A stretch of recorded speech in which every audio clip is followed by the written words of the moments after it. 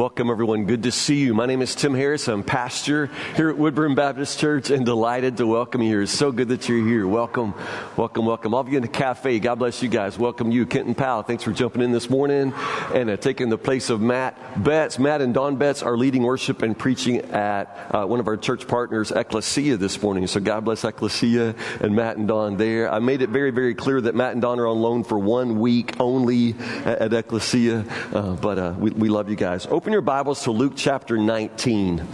A familiar story. This is a story of the wee little man named Zacchaeus. Zacchaeus, the wee little man. It's a familiar story, but it's a rather amazing story as it falls in the Gospel of Luke. So let's take a look at it this morning, even as we continue thinking about what it means for us to live lives on mission. I'm trying to make it really, really clear throughout this year and forever that it is that Christ doesn't just want our church life, our Sunday morning life. He wants our life. You are living a life on mission. Very, very simply, when you walk with Jesus, you share His mission. When you walk with Jesus, you share His mission, and His mission is made very, very clearly in Luke chapter 19, verse 10. Go ahead and look at it. We're going to read it later, but here's what it says. The Son of Man has come to do what? To seek and save that which was lost. Jesus had one mission only, to seek and save that which was lost. So when you begin to walk with Jesus, you share that mission. You now adopt His purpose, and you assume that you're going to share in the work that He's doing in the world. And His work is always to seek and to save the lost. So that is now your purpose. That is your mission in life. It's Christ's mission. But here's the thing, and this is a very important part of the Gospel of Luke. It has to do with the kind of person who wants to be around Jesus, wants to maybe walk with Jesus, but not share that purpose. Whenever you try to do that, honestly, at that point, you just get in the way. When you try to associate yourself with Jesus, but you will not share His mission, you will not share His work, then you become an obstacle to His mission, an obstacle to the gospel. The old folks used to say, you may be the only Bible that some people ever read. You ever heard that? You may be the only Bible that some people read. Let's think about what that means as we look at the story of Zacchaeus. Luke chapter 19, verse 1. Luke chapter 19, verse 1. It's good stuff. Jesus entered Jericho and made His way through the town. There was a man there named Zacchaeus. He was the chief tax collector in the region, and he had become very rich. Now, if you were here last week, or if you listened or watched last week, you remember that I preached the sermon of the rich young ruler. That's only, that's here, and Zacchaeus is here in Scripture. So Luke puts these stories right together. So last week we talked about the rich man who comes to Jesus and has that price tag moment. He recognized that following Jesus was probably going to cost more than he was willing to pay, so he walks away sadly. All right? So pay attention. Right here, right after that story, we have a story of another rich man. Zacchaeus is probably richer than the rich young ruler. He's probably richer. He's like the head of the IRS. Do you see that? Chief tax collector. So here's another rich man, a very, very rich man who's going to meet Jesus, and it's going to be a very, very different outcome. So back to verse 3. Zacchaeus tried to get a look at Jesus, but he was too short to see over the crowd. So he ran ahead and climbed a sycamore fig tree beside the road, for Jesus was going to pass by that way. When Jesus came by, he looked up at Zacchaeus and called him by name. Zacchaeus, he said, quick, come down. I must be a guest in your home today. Zacchaeus quickly climbed down and took Jesus to his house in great excitement and joy, but the crowd, the people, were displeased. He's gone to be the guest of a sinner, they grumbled. Meanwhile, Zacchaeus stood before the Lord and said, I will give half my wealth to the poor, Lord, and if I have cheated people on their taxes, I will give them back 4 times as much. Jesus responded, salvation has come to this home today, for this man has shown himself to be a true son of Abraham. For the Son of Man has come to, say it, seek and save those who are lost. The Son of Man has come to seek and to save those who are lost. it's a problem to be short. If the person next to you is short, don't look at them now, make it feel awkward. But it's their little feet aren't touching the floor on the pew, but don't make that awkward for them. It's problem to be short, I guess. And Zacchaeus knew the problems of being short. He'd been short all of his life. That means that all of his life, if he bought jeans, his mama had to, go to the sewing machine and take about a foot off of them. He had to get them big enough to go around, but that was always too long for his, little sawed-off legs. And so, mama always had to adjust. I apologize. Was that offensive? I'm sorry. This is tough, being short. When he would go to Myers to get Gatorade, he could never get like the blue Gatorade because it's always on the top shelf at Myers. And so he always just, got this stuff on the bottom shelf, because it's just awkward to climb, the shelves at the grocery store. But understand in this passage, in this context, Zacchaeus' problem is not that he's short. No, we sing this song, if you grew up in Sunday school, Zacchaeus was a wee little man was he. We make this story all about the fact that he's short, but that is not his problem. And you need to see that. In the Gospel of Luke, if you read through Luke's account of Jesus' ministry, there's a very interesting theme, and once you learn to see it, it's rather hard not to see anymore. In Luke, whenever Jesus moves, whenever Jesus teaches, whenever Jesus is anywhere in public, he is surrounded by what Luke calls the crowd. The people associated with Jesus, the people who seem to travel with Jesus, it's the crowd. But in Luke's gospel, the crowd around Jesus is always the problem. Zacchaeus' problem is not that he is short. Zacchaeus' problem is the crowd around Jesus. He can't get to Jesus because of the crowd. Now, in the story right before Zacchaeus' story, in chapter 18, Jesus heals a blind beggar. And you can read through that story and see as Jesus approached Jericho, a blind beggar was sitting beside the road. When he heard the noise of the crowd going past, he asked what was happening. They told him that Jesus was going by. So he started shouting, "Jesus, Son of David, have mercy on me." He's shouting, "Jesus, have mercy on me." And the crowd turns around and says, "Shut that up, shut up." They tell him to be quiet. It's the crowd. It's the crowd that blocks the way. It's the crowd that is the obstacle. Now, you and I need to take that very, very seriously, because whether or not you've ever thought about it, we are that crowd. We are the people who associate ourselves with Jesus. We are the people who claim to walk with him, but at any rate, we always somehow associate ourselves with him. We are that crowd. We are the people around Jesus right here in this setting every Sunday and on every day of our lives. If you take the name of Jesus, you are a part of that crowd. You are the people who are with Jesus, those who surround him. So the question becomes, if the people who really want to see Jesus, if all they ever see is you, will they ever see anything of Jesus? It goes back to you may be the only Bible that some people ever read. Where's that going to leave some people? If they're counting on you, if they really, really want to get to Jesus, but they get as far as you, will your life, will your words, will that make them want to continue to draw near to Jesus, or will your life, your words turn them away? In the Gospel of Luke, it's the crowd that nearly always makes people just want to give up and quit. It's too hard to get to Jesus if you've got to get through that crowd. Do you understand?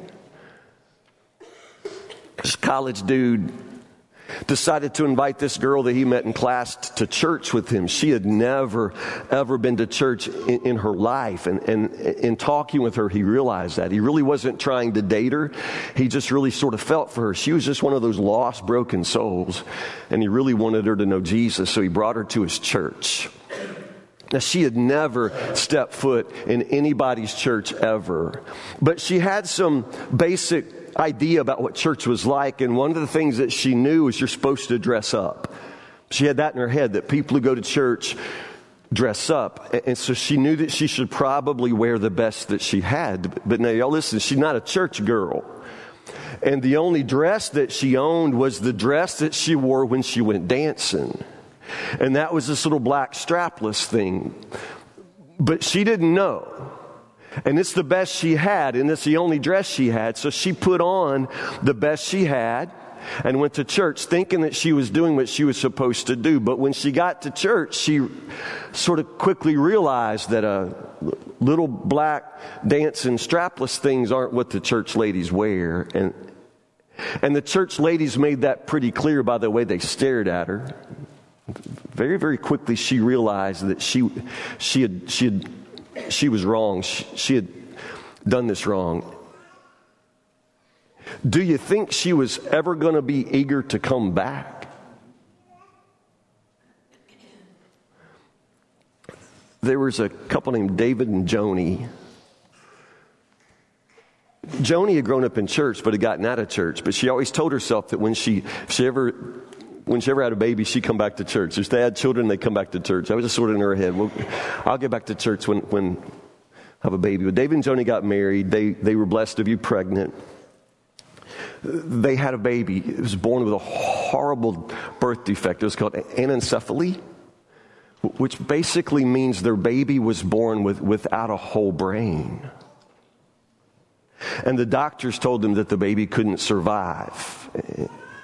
And so literally they thought that she would die within hours, but she didn't. She lived a while. She lived a while. And as part of her defect, she had this open place at the very base of her skull where you could see tissue. She never opened her eyes, nothing like that. She did learn to drink from a bottle. She lived a while. But they knew that she wouldn't live long. So David and Joni just decided that as long as they had her, they were going to enjoy her, and they were going to live as full a life with their daughter as they could for as long as they could. And they knew it was just days.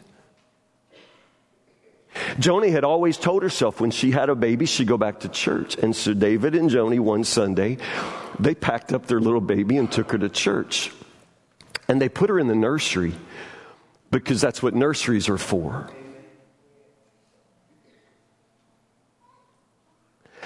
The next Sunday, they were getting ready to come to church, and the phone rang, and it was one of the nursery workers who called Joni. And again, this is a church that Joni had grown up in. She'd been out for a while, but she knew these people. It was a polite call, but the lady just wanted Joni to know that her little baby really wasn't going to be welcome in the nursery again. Joni said, "Why?" They said, "Well, most of the nursery workers were a little bit uncomfortable with that place on the back of her head." And Joni said, I cover that. Every morning I clean, I dress that. You don't have to do anything with that. It's covered. They said, "Well, it's more than that, actually. We're just afraid that your baby will die in the nursery, and that would be traumatic for our nursery workers. Your baby might die, and it could be traumatic for our nursery workers." Joni said the church people managed to do what she thought was impossible, and that was to take the worst time of their life and make it worse.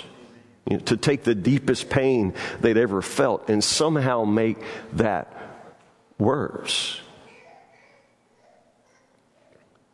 I don't know if you're paying a lot of attention to the world around us, but in the world around us, church people don't have a really high reputation for much. If we're the only Bible that some people are reading, then some people are in a lot of trouble, because to be real honest, a lot of us don't read the Bible either. We're not reading it either. And if we're reading it, we're not living it out very well. So if they're reading the book of our lives and somehow associating that with Jesus or associating that with what the scriptures say, God help them. But because if they're looking to us to see something of Jesus, some people will never see very much of Jesus looking at us. Do you understand? Zacchaeus' problem is not that he is short. Zacchaeus' problem is that he wants to get to Jesus, but he can't get to Jesus because Jesus is surrounded by people. Surrounded by people who honestly aren't getting to Jesus either. They just got there early and got all the best seats. You understand? They're not interested in walking with Jesus or following Jesus or sharing his mission. They're not. They're not. But they are taking up the space. They are there associating themselves with Jesus, but in such a way where all they manage to do is see to it that nobody else ever gets close to Jesus. Meanwhile, they're not very close to Jesus either. Do you understand the dilemma here?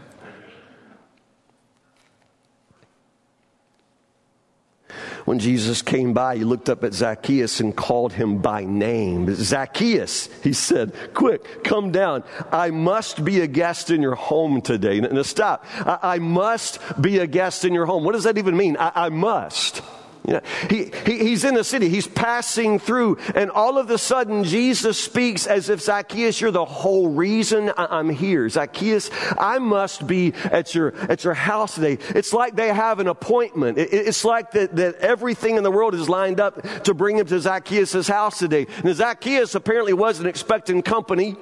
But you understand, it's Jesus' mission. He's a man on a mission. And because of that, nothing is accidental. Nobody he passes along the way. Short people dropping out of trees, that's not even an accident. You understand? Jesus says, you're the reason. I must be a guest in your house today. Zacchaeus quickly climbed down, took Jesus to his house in great excitement and joy. Do you see that? Jesus' great joy, Zacchaeus' great excitement and joy. This is fantastic, except in verse 7 it says the crowd, the people, are displeased. The people are displeased. Somehow, this amazing event where Zacchaeus is in the tree and Jesus knows him by name. Never been formally introduced. He knows him by name. He knows this man. I must be at your house today. Zacchaeus comes down, man, his little legs just are flying. He comes down and immediately he's so excited. Jesus is coming to his house. There is such excitement and joy, except with the people. For some reason, this flies straight up their nose, and I don't understand why. What is their problem? What is their problem? How is it even their business? Did you understand? But somehow, this just really doesn't please them, which brings me to another point about Jesus' mission. When you share Jesus' mission, you will share his joy when the lost get found. You will share that joy when you see lost people getting found by Jesus, when you find people that were far away from Jesus that start to take steps toward him. That's going to thrill your soul. That's going to excite you, because once you understand that Jesus' mission is your mission, then all of a sudden the things that make Jesus' heart joyful will be the same things that make your heart joyful. It's probably a bad sign for you when you have no feelings whatsoever about lost people coming back to know the Lord. That's probably a bad sign. It would be a bad sign for our church if there's anything in the world that makes us happier than lost people coming to Jesus. You understand? I mean, we could get new carpet, and some of you'd have your iPhones out taking picture like you'd never seen carpet, you know? And then some of you really wouldn't like the color, no matter what color we picked. You know, it would be like the biggest thing in the world that could happen would be something with this carpet. Am I right? But now if you got lost people coming in and out of the house, and lost people coming to a small group Bible study and taking a step toward knowing Christ, or we have water in the baptistry and somebody gets baptized and confesses faith in Jesus, you know, if that doesn't somehow become more important to you than the carpet or the piano or the drums or the parking lot, if the most important thing to you are not the most important things to Jesus, that's probably a bad sign. When you share Jesus' mission, you will share his joy when the lost get found. The people were displeased. He's gone to be the guest of a notorious sinner, they grumbled.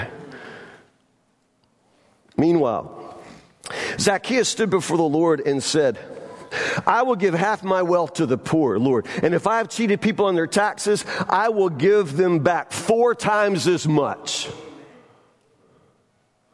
Okay, first off, again, compare that to last week's story, the rich young ruler who finds out that following Jesus may cost him some money, and he just says, oh, and goes away sadly, the price tag moment. Notice at this point with Zacchaeus, nobody said a word about his money. But when salvation comes, when he meets Jesus, just spontaneously, his life, spontaneously, the changes, whatever changes need to be made, Zacchaeus makes them with joy.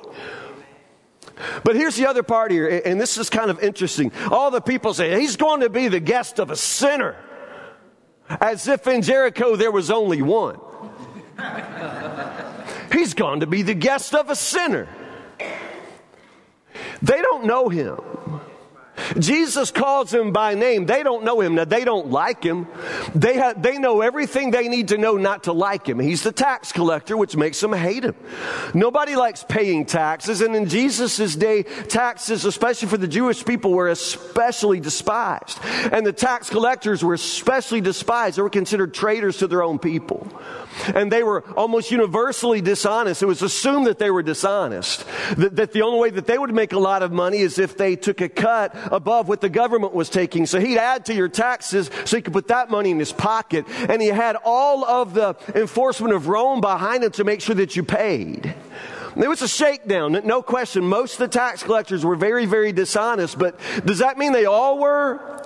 The fact that you know something about some tax collectors, does that mean you know everything about this one? That's where it gets complicated. That verse right there in verse 8 is actually kind of controversial for Bible scholars because we don't know exactly how to interpret it. And it has to do with the tense of the verbs. If you flash them back to English class with me, grammar class, it's the tense of the verbs. Because what it literally says is, Zacchaeus stood before the Lord and said, "Here and now, I give half my wealth to the poor. And if I cheat people, I give back 4 times as much." So what Zacchaeus could be saying is, I'm not dishonest. This is what I do. This is my practice. I already give half of my money to the poor. He could be saying that, you all. And if I find out that I've inadvertently cheated somebody, I immediately pay them back 4 times. So it is very possible with the authority of this text that Zacchaeus is not who you think he is. He's a sinner, sure as everything, but that doesn't mean you know everything about him. Doesn't mean necessarily he's been a dishonest tax collector. This might be a good one, you understand? So you don't know everything you think you know about him. You don't know everything you think you know about anybody. And when the people say, he's gone to be the guest of a sinner, what they make very, very plain is they don't seem to know a whole lot about their own selves. That day, Jesus was guaranteed to have lunch with sinners because that's the only kind of people there are, y'all. That's the only kind of people there are. No matter where he goes, White Castle, I mean, if you walk in to White Castle or you walk into Rafferty's, you're going to be having lunch with sinners because that's the only kind of people there are. It is not that some of us are sinners and some of us are not. That's not what makes us different. It is not that some of us are sinners and some of us are not. The truth is some of us are saved while some of us are not. But we're all still sinners. At the end of this story, we're talking about all sinners.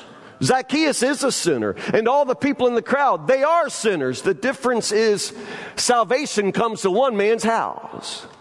And his name was Zacchaeus. At the end of the story, we're all still talking about sinners, but Zacchaeus is a saved sinner. That makes all the difference. In Scripture, whenever you have somebody like this named, it usually means in the early church they knew him. Like earlier, I mentioned the story of the blind beggar. We don't have his name, so chances are he didn't continue to be a person that people would know and meet. But the fact that Luke says Zacchaeus, it's just probably the testimony of somebody that they knew in the church. According to tradition, Zacchaeus went on to become the bishop of Caesarea. He became like a pastor. This would be his testimony. So honestly, you know the story about the wee little man, but that doesn't mean you know a whole lot about this guy. You don't know him like Jesus knows him. You don't know anybody like Jesus knows. And nobody knows you like Jesus knows you. But the bottom line is, Jesus has come to seek and save the lost. And if you were going to walk with Jesus, then that becomes your mission too. I just wonder where that leaves the people for whom you're the only Bible they read. If they were just listen to your words, if they were just to watch your actions, if you're the only Bible that they're actually reading, would you be leading them toward Christ? Would you attract them in such a way where they would want to know more about Him? Or would they take one look at you and me and walk away? In the Gospel of Luke, it's the crowd that gets in the way. They stand near Jesus, but they won't go to Him. They won't walk with Him, and therefore nobody else can get to Him and walk with Him either. If you're going to walk with Jesus, you're going to share His mission. And if you will not share His mission, you are an obstacle. There are people who cannot come to Jesus because they can't get around the contradictions of your life. So if you and I have the mission of seeing that the lost get found, the sinners get forgiven, then we must be much, much more like Christ. We must somehow live lives where people can look at us and see Him. One mission: to seek and save the lost. That's what Jesus' purpose was. It's your purpose too. Pray with me.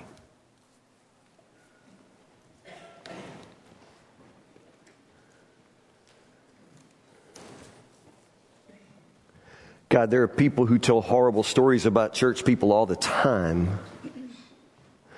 Stories about hypocrites and churches that are not welcoming, and church people who are mean and racist, intolerant, judgmental.